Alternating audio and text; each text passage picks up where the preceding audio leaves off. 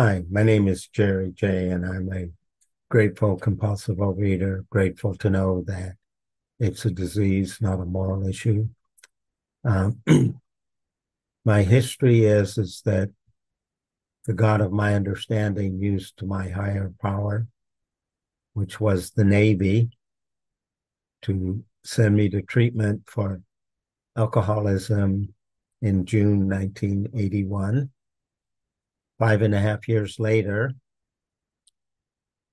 God used my higher power, the Navy, to send me to treatment for chronic obesity. That was November 1986. At that time, the military believed it was a disease and it could be treated successfully, just like alcoholism. I'm truly grateful for that. Um, Today, they no longer believe it's a disease. They discharge people when they don't meet the weight standards. And I'm just grateful that, God took care of me. Um, God was really good to me because I ate with reckless abandon probably from the moment I was born. But God took very good care of me in that I didn't put weight on until I was in my late 20s. And, maybe getting sober might have had a small amount to do with that. But basically, what got me here was 6 years before I got to OA, thanks to being going to treatment. Um, the first time I had to lose weight, I had to lose 40 pounds. So the way I did that was I ate very little for about a month. The weight came off, and then I went back to eating normally. Um, 2 years later, I had to lose 55 pounds. So this time I fasted for 3 days, 3 weeks, ate for 3 days, fasted for another 3 weeks. Had like a pound and a half left to lose. And I went and asked other guys in the Navy what they did. And they said, just go out and run as far as you can. So I did. I went out and I ran about 15 miles, crawled over to a telephone booth because they had them in those days.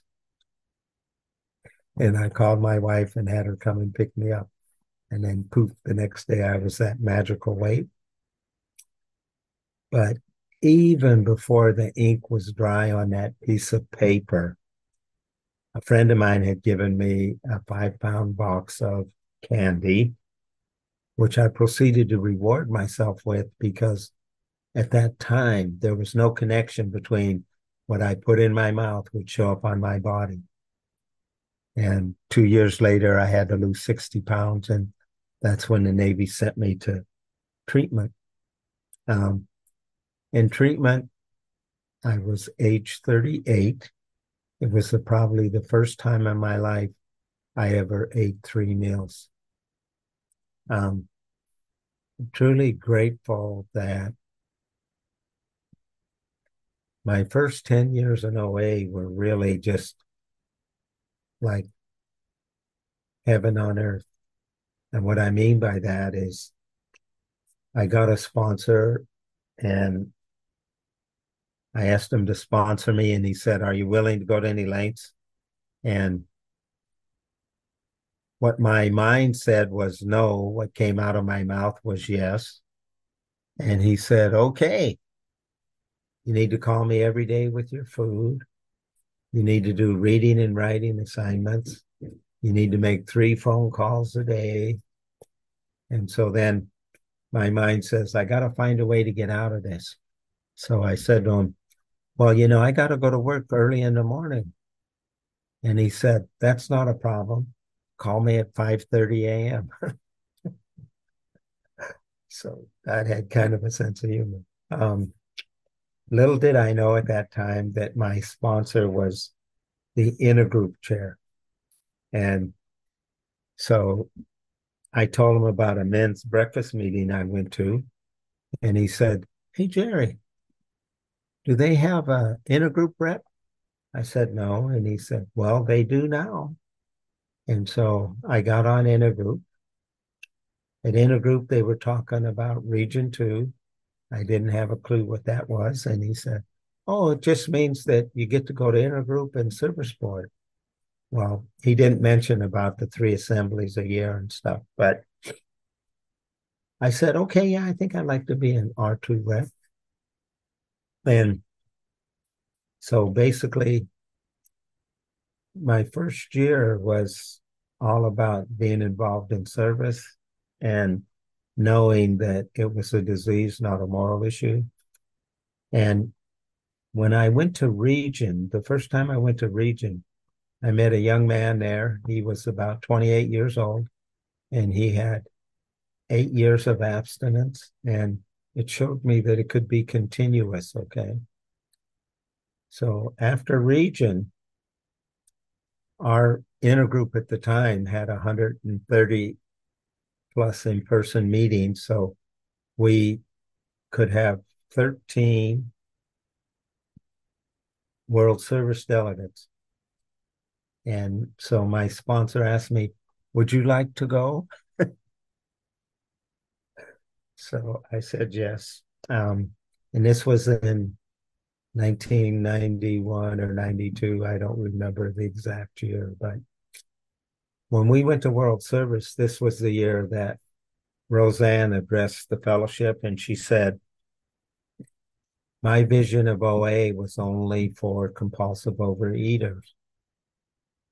So then the body spent the next 6 hours debating how we're going to implement Tradition 3. Well, the following year, when we went back, she addressed the fellowship again, and she said, I just need you to know that my vision of OA was very limited. God's vision of OA was unlimited. Therefore, it's for everybody who has an eating disorder. And all I could think about was there was this little lady about 4'11". She now looked 18 feet tall. But to be able to express that to the whole fellowship, that was just so very kind and loving. Um, and I'm truly grateful for that. And, you know, for me, in the beginning, it was a lot about working the steps, calling my food in, surrendering. And so my first 10 years was like a honeymoon, okay? Um, and then, of course, because I am who I am, and like it says in the big book, selfish, self-centered, all that other stuff. I don't remember all the words exactly, but anyway, at the time we used just the AA literature, uh, the big book in AA 12 and 12. We didn't have our own 12 and 12 yet, but we did have the Overeaters Anonymous book, and we used to call it by that substance I don't eat today, the C book. And anyway, one of the things my sponsor had me do was on my books, he had me write, Jerry is a loving child of God. Because when I got here, I didn't think I had any value, okay? And what he also taught me is I need to write daily love notes to myself. So in the beginning, they were real simple. Dear Jerry, went to a meeting, love Jerry. But I'm grateful for that because they advanced from that to Dear Jerry, for today and throughout this year, I will let no one, including myself, make me feel shame or guilt about something I wish were different in myself. I pray to be relieved of that shame and guilt and to accept myself and love myself exactly as I am. I will endorse my weaknesses and allow God to show me my strengths. And then I was able to sign that, love, prayers, and hugs, Jerry, a loving child of God. So over time, it took about a year writing love notes before I was able to really get into that. But in this book, the thing that really helped me in the beginning was Appendix A. and it's called A Disease of the Mind. And it was written by a man who's no longer with us, but there's a paragraph in there I wanted to share, which is the remarkable thing about OA's success is that the program gets people to function far better than they ever have in their lives. With any other disease, you're lucky to get back to where you were. If you have a heart attack, for example, you're fortunate to get your heart to function as well as it did before the attack. With a compulsive overeater, not only do you get back to a normal weight, but more important, your life has changed. And in a sense, you're ahead of where you were before you became a compulsive overeater. Now you have the tools of feeling, touching, caring, loving, sharing, being honest with your family, and looking at life in an understanding way, not fighting it, but going along with it. Once you've treated the illness, you have the potential for a more together person than you were. Therefore, it's exciting for physicians and others who've been ignoring the problem or expressing deep pessimism about it to think of the disease of compulsive overeating as a disease, to realize it can be treated so successfully. Um, and, I'm truly grateful for all the people um, in my early OA recovery. So then what happened was, while we were at World Service, we worked on the 12 steps first. And my sponsor said to me, the reason we're doing the steps first is because there's so many personalities in OA, we wouldn't be able to agree on the steps and the traditions together. Okay. So we did the steps first. But one of the things in the book that really helped me was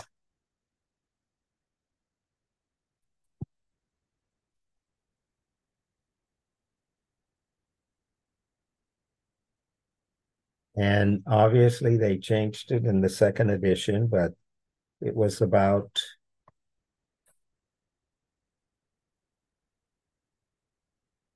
how do we define abstinence. And in the original book, it said the way we define abstinence is up to the individual. What may be one person's stable could be another person's poison. And when I came into OA in November 1986, they had just done away with gray sheet. And the reason is that OA wasn't going to be sued because people were actually getting sick on the gray sheet. And so that's one of the reasons they did away with it, and they came out with dignity of choice. Um, for me, I'm just really glad that timing's everything. I don't know if I would have liked that strict of a regiment, but what I learned for me, my abstinence is very simple. It's no eating between planned meals and eliminating my alcoholic foods. And those are the foods that once I eat, I can't stop. Truly grateful for this program.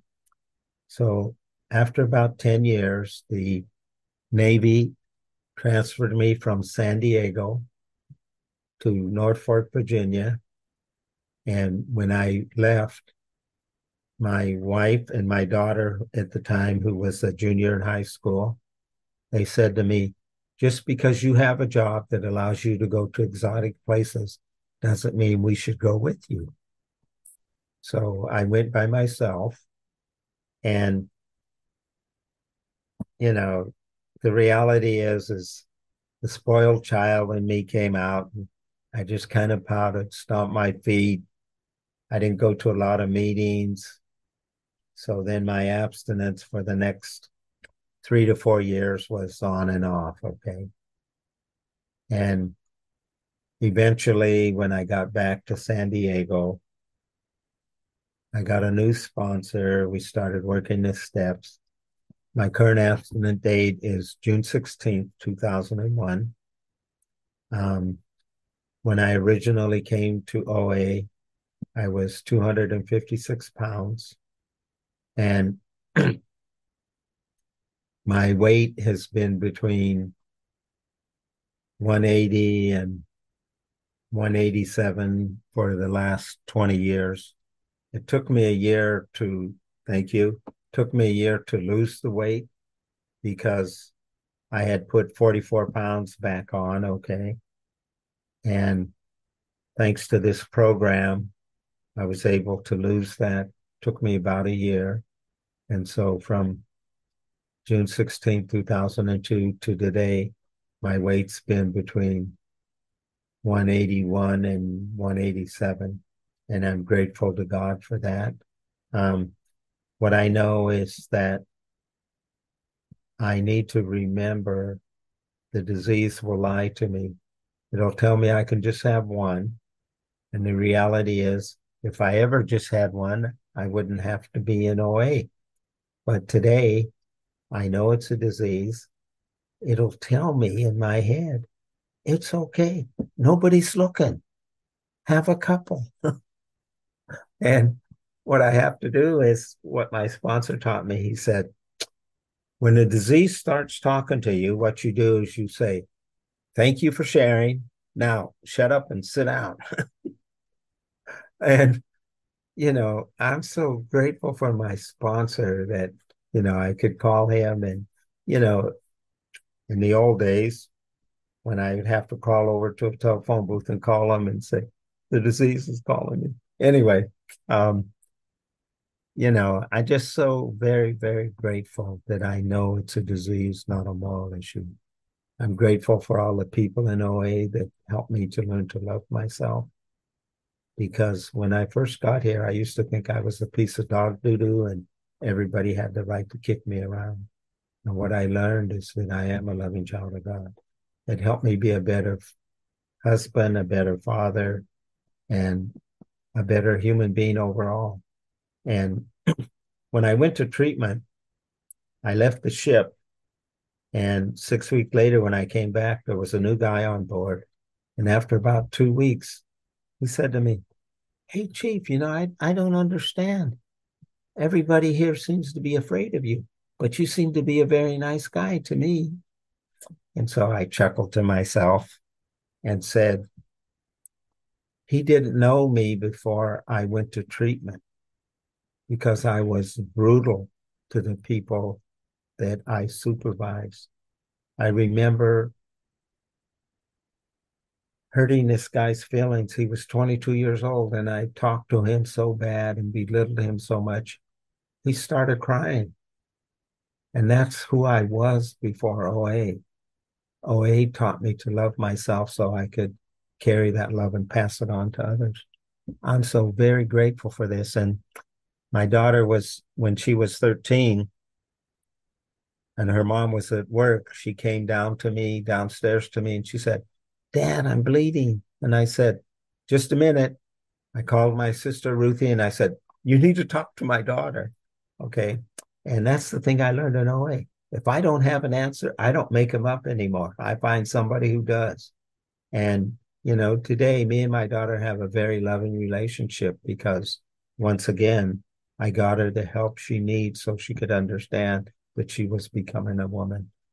And I will close with, just for today, I need to remember God is in charge and that I'm one of his loving children and that I need to carry the message that it's a disease, not a moral issue. And thank you for letting me share.